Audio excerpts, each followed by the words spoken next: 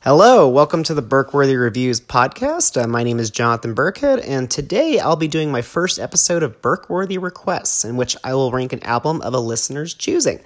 Today, my friend Darren Russ from Estero, Florida, requested that I do Pearl Jam's 10. Well, request granted. I never really actually thought about this, but this album happens to be my favorite album that can be labeled as grunge. Nirvana's In Utero, Soundgarden's Superunknown, and Alice in Chains' Dirt don't hold that title. This one does. And the reason it does is because I love Eddie Vedder's growling vocals and Mike McCready's epic guitar playing. I mean, they really make the album great. And I also always found that Eddie Vedder, his voice was very sincere when he was singing all this intense subject matter. It really didn't come across as preachy or pretentious, and I really love that. And nonetheless, I do feel that this album did set the bar very high for the band, at least in my opinion, in my personal preference. So, 10 is really the only Pearl Jam album that I really love. So I never really liked, the ones that preceded it. But nonetheless, let's begin ranking this album. So let's get to number 11. Number 11.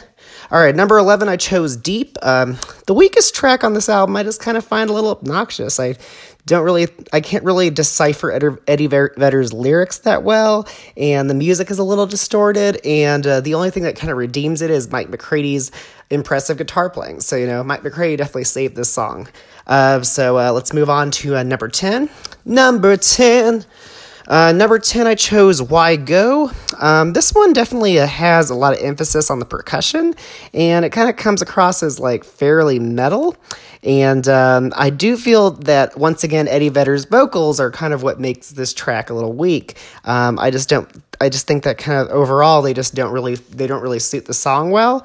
And so that's why I chose this one at number 10. So let's move on to number 9. Number 9, I chose Release. And once again, I feel bad that the culprit of these weaker tracks is the result of Eddie Vedder's vocals. I mean, I really do love his voice, but for some reason, on the weaker tracks, they just don't do anything for me. And they're just extremely low on this track. It's almost, to the point where it's like Crash Test Dummies low. And but nonetheless, I do kind of like the ambient guitars on this one. And this song actually, is 9 minutes long, but the thing is, a little over 5 minutes into this song, there's a hidden track called Master Slave, and the thing is, I didn't rank this song separately like I did Alanis Morissette's Your House, because this one just kind of sounds like a jam session, and it really doesn't stand on its own. So that's why I didn't include it as its own track. I just decided to include it when I'm discussing a release, as I am doing right now. All right, let's move on to number 8. Number 8, I chose Oceans. I mean, the title for this one's definitely appropriate because it does sound kind of oceanic, but it's kind of the inspiration behind the song's kind of cool. He was inspired by a girl named Beth, and he was also inspired by surfing, so that's why he wrote this song. And although I kind of found that to be interesting, I mean, I wasn't really impressed with the overall composition. It was a little underwhelming, but nonetheless, it's an okay track. All right, let's move on to number 7. Number 7, I chose Once, and the beginning of this song, it can be a little gimmicky because it sounds like it's going to be a toned down track, but then it just explodes with heavy guitars and Eddie Vedder's growling voice.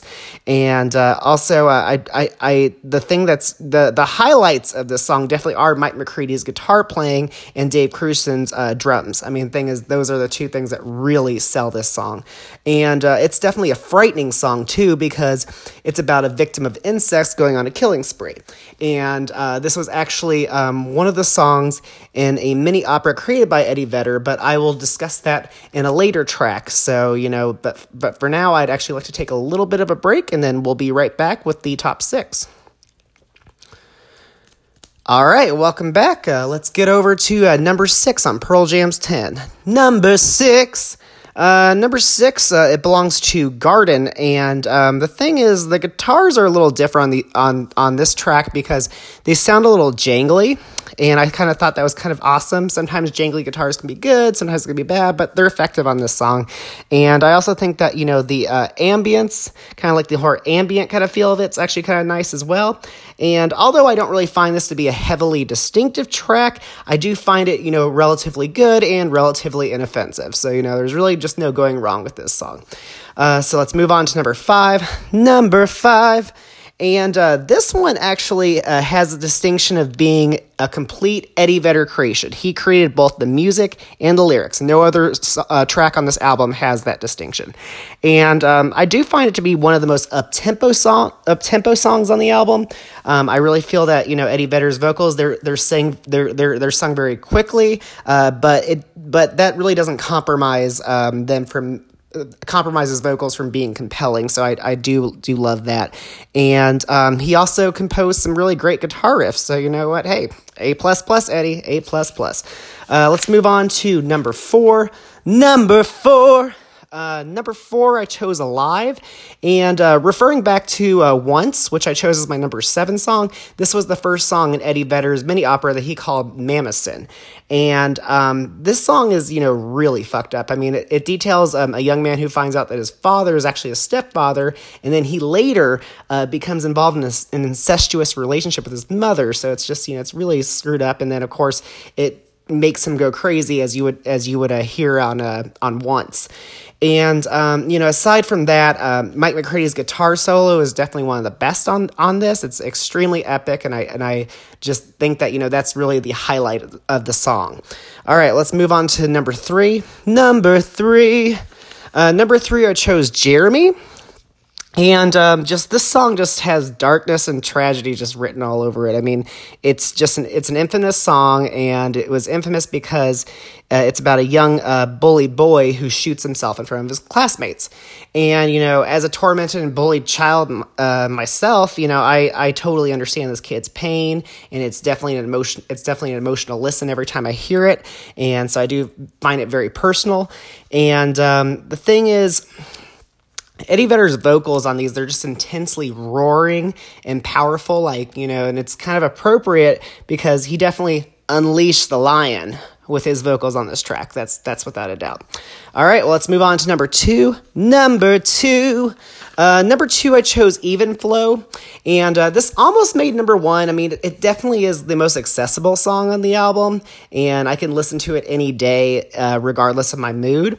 And it's about a homeless man and his increasing mental illness. And although that's serious subject matter, the fact that the song is catchy, it doesn't really take away from the seriousness of it. It's a really intense song, and just it's full of hooks, and it's just a really intensely great song. And although it is serious, I can't lie that I do enjoy Adam Sandler's Opera Man when he used to mock this. So freezing, rest his head on a billow made of concrete.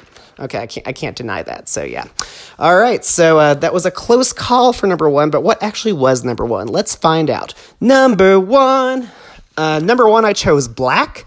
And I love this song because it's definitely the most stripped down song on the album, and I love how kind of it progresses in sort of a swaying fashion. It's very mellow, it's very chill, and I also feel that Eddie Vedder's vocals on this are the most disciplined, but they're still very intense. But definitely they're very restrained on this one, and I also love just how real the song is. I mean, it's extremely relatable. I mean, it's about learning to let things go that you love because nothing lasts forever. So, how can you really get more real than this? And, with all that said, I really do find it to be a perfect song, and it's always going to be my favorite Pearl Jam song.